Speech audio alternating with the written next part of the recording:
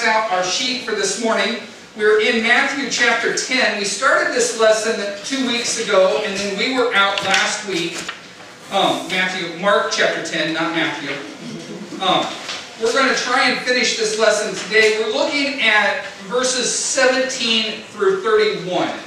Verses 17 through 31. Again, like we did 2 weeks ago, we are not going to read them for the sake of time, but we are going to look at them individually as we go through the lesson. 2 weeks ago, we talked about a long-running television game show called Let's Make a Deal. I don't remember, I think I've watched it a time or two, but I haven't watched it a great deal. But on that show, contestants are asked to trade something of value for the chance to win an item of greater value. It's a game of chance, but sometimes a good deal of strategy has to go involved in determining the value of both the trade-in and the potential price. Well, this game show is just for entertainment. It's no laughing matter when a Christian or a non-believer comes to God with the attitude of let's make a deal. And that's what we see in these verses. 2 weeks ago we looked at the first group, and I'm not going to redo all of that lesson, Elijah, so you're going to have to kind of follow along. We're going to skip around in the PowerPoint just a little bit. But we looked at a man last week that came to Jesus, and he came with a proper approach. He came with urgency, he came with humility, and he came with respect. But he came to Jesus trying to make a deal with God.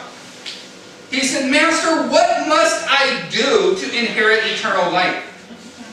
How can I have eternal life?" He thought that eternal life came by the way of something he could purchase or something that he could do. If I did this, then I would be right with God. He was looking to make a deal. The only way that we could come to Christ, the only way that we could receive the inheritance that Christ offers to the believer, the only way that we can approach Christ is by admitting that we're nothing. We have nothing to offer Him. He offers us everything. There is nothing good in any one of us. There is nothing that God, just put it in a little bit different manner, God does not need us. He chooses to use us and work through us. There is no price that can be paid to receive the only commodity that brings God's favor. That commodity is grace. And when we come into God's presence, we would do well to recognize the fact that we only can enter into His presence through His grace. So we talked about this young man, but this young man was not the only one that had this problem. If you skip down in your notes, we'll start at the fundamental provision. The fundamental provision. Right before the fundamental provision, there's a question: when is it impossible to receive the gift of God? It is impossible to receive the gift of God if our hands are still clutching material things of this world. If we're still holding on to this world, it's really impossible to receive and to live the Christian life that God wants us to live. The Bible says a double-minded man is unstable in all of his ways. We cannot have one foot in the world and one foot in biblical Christianity. It just does not work. So we'll begin with the fundamental provision in Mark chapter 10. We'll be looking at verses 24 through 31. And we'll start with 24 through 27. "And the disciples were astonished at His words. But Jesus answereth again and saith unto them, Children, how hard is it for them that trust in riches to enter into the kingdom of God? It is easier for a camel to go through the eye of a needle than for a rich man to enter into the kingdom of God. And they were astonished out of measure, saying among themselves, Who then can be saved? And Jesus, looking upon them, saith, With men it is impossible, but not with God. For with God all things are possible. There is so much here to begin to unpack just in these first few verses.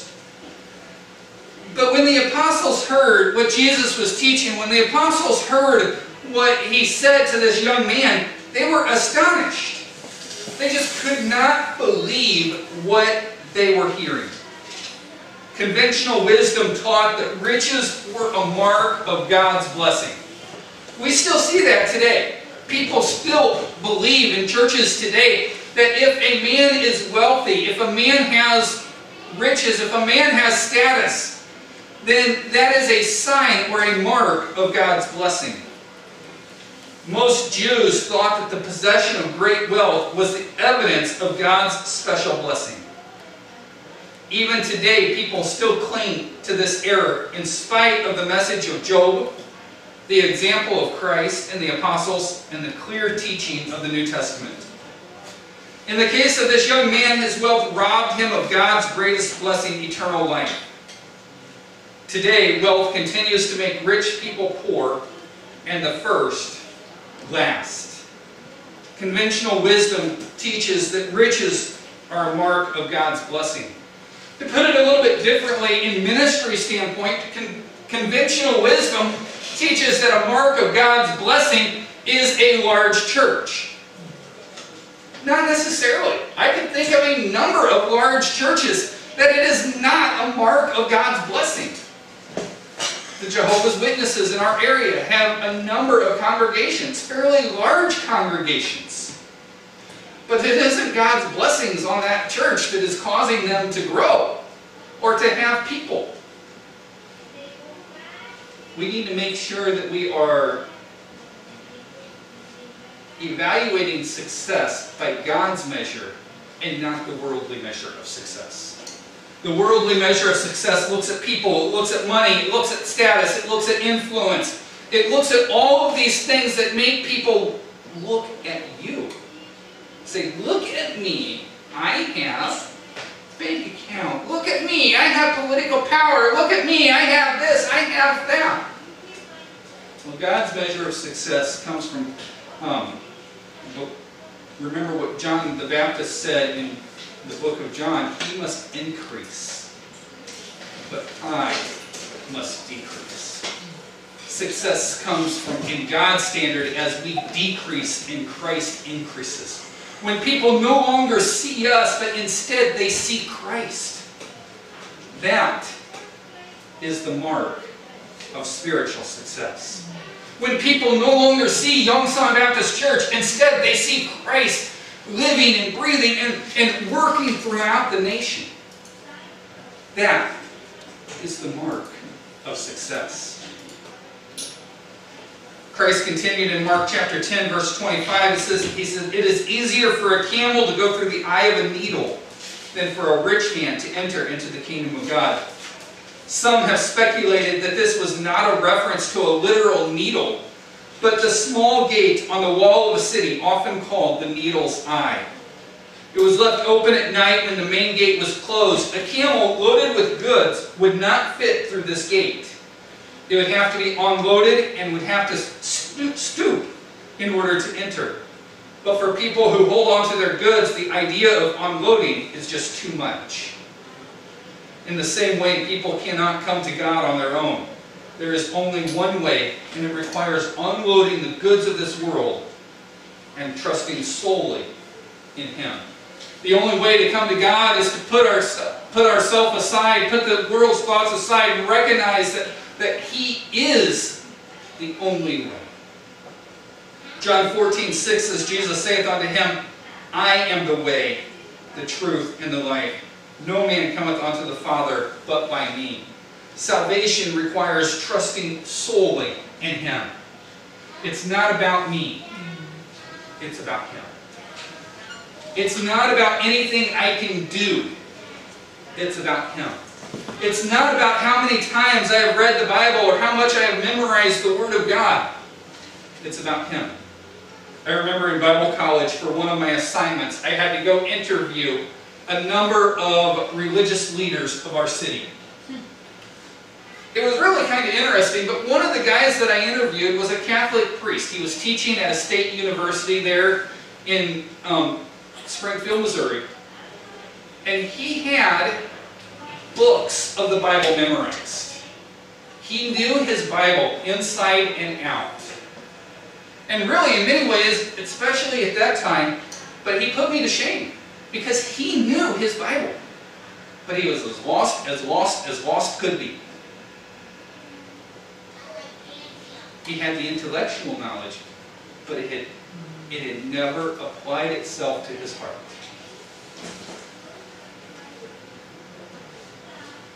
Salvation is not about knowledge.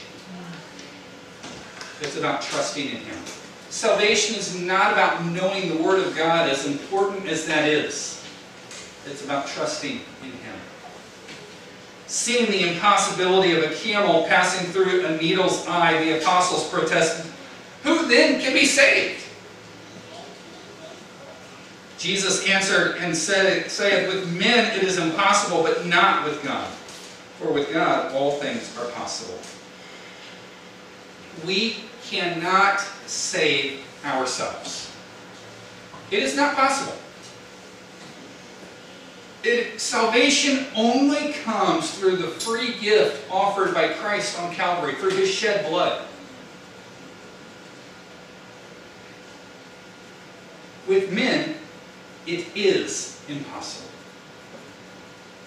But with God, He takes the impossible and makes it possible.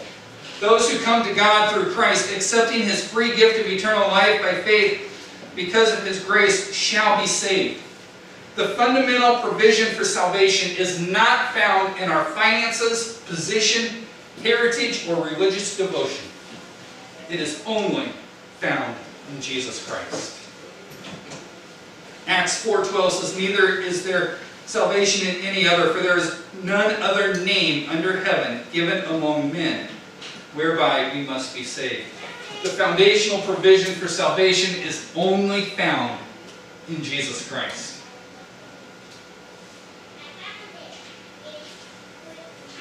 We need to be careful that we do not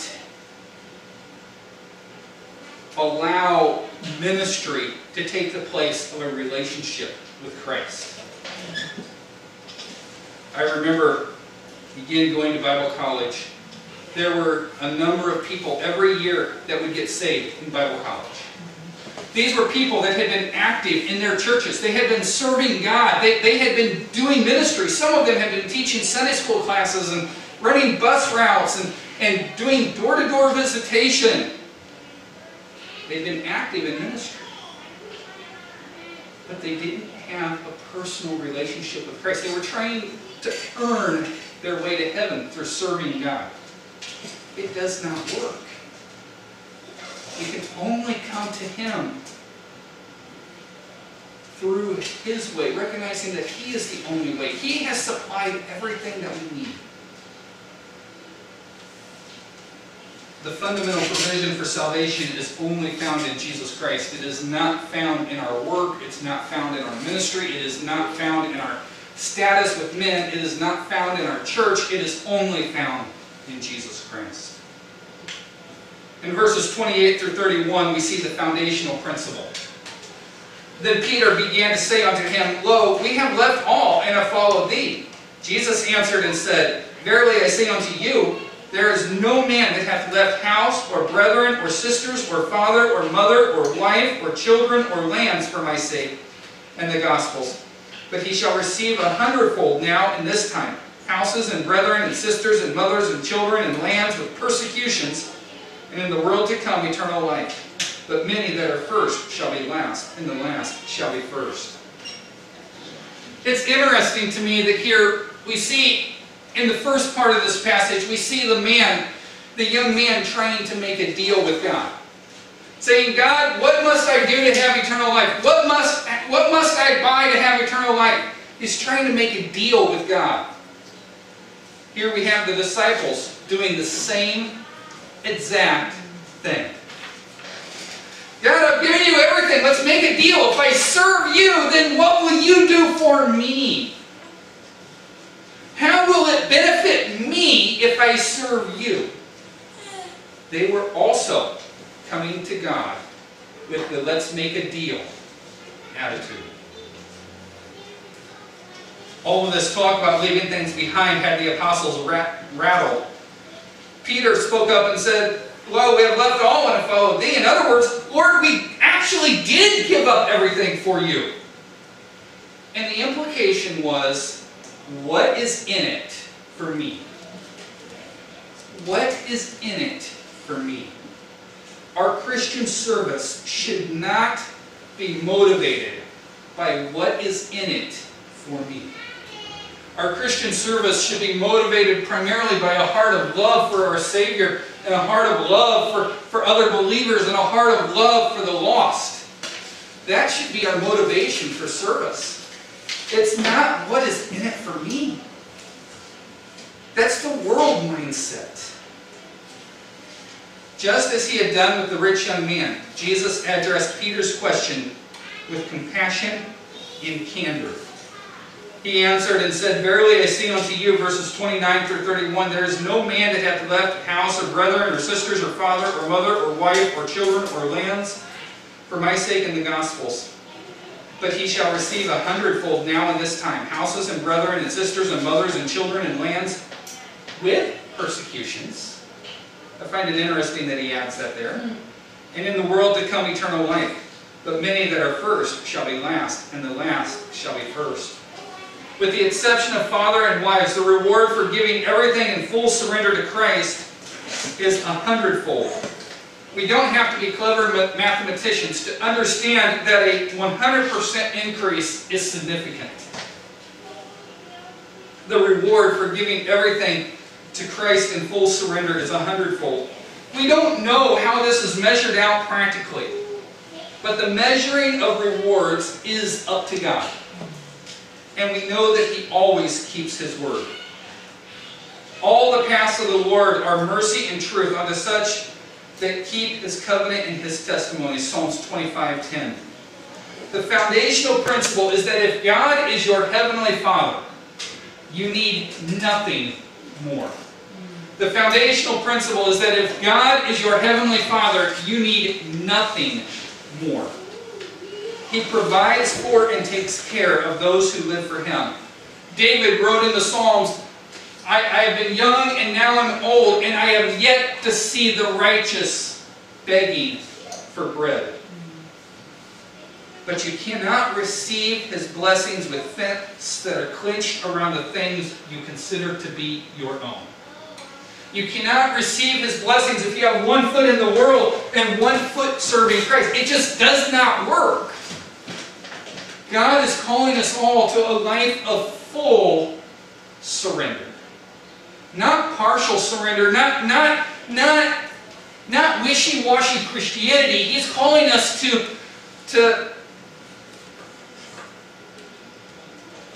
could I use the term crazy Christianity? That's the way most of the world would look at it.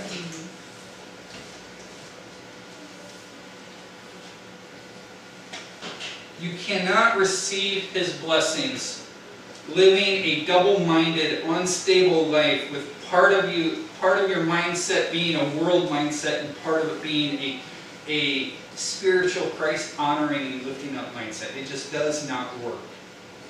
He calls every one of us, every single believer, to 100% surrender to Him.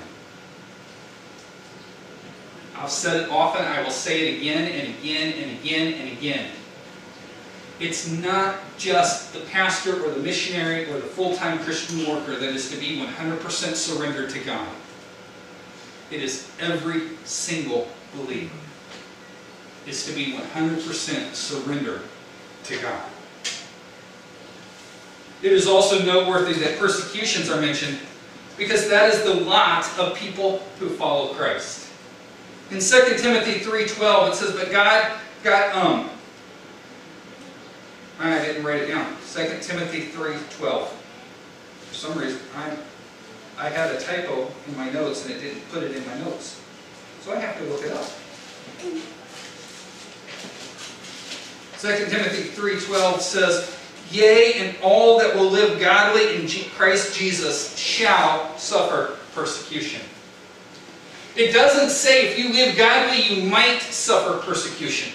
If we are living a life that is pleasing and honoring to God, that is a life that is centered around full surrender to Him, the world system, the governments around us, they are not going to like it. They are going to persecute us.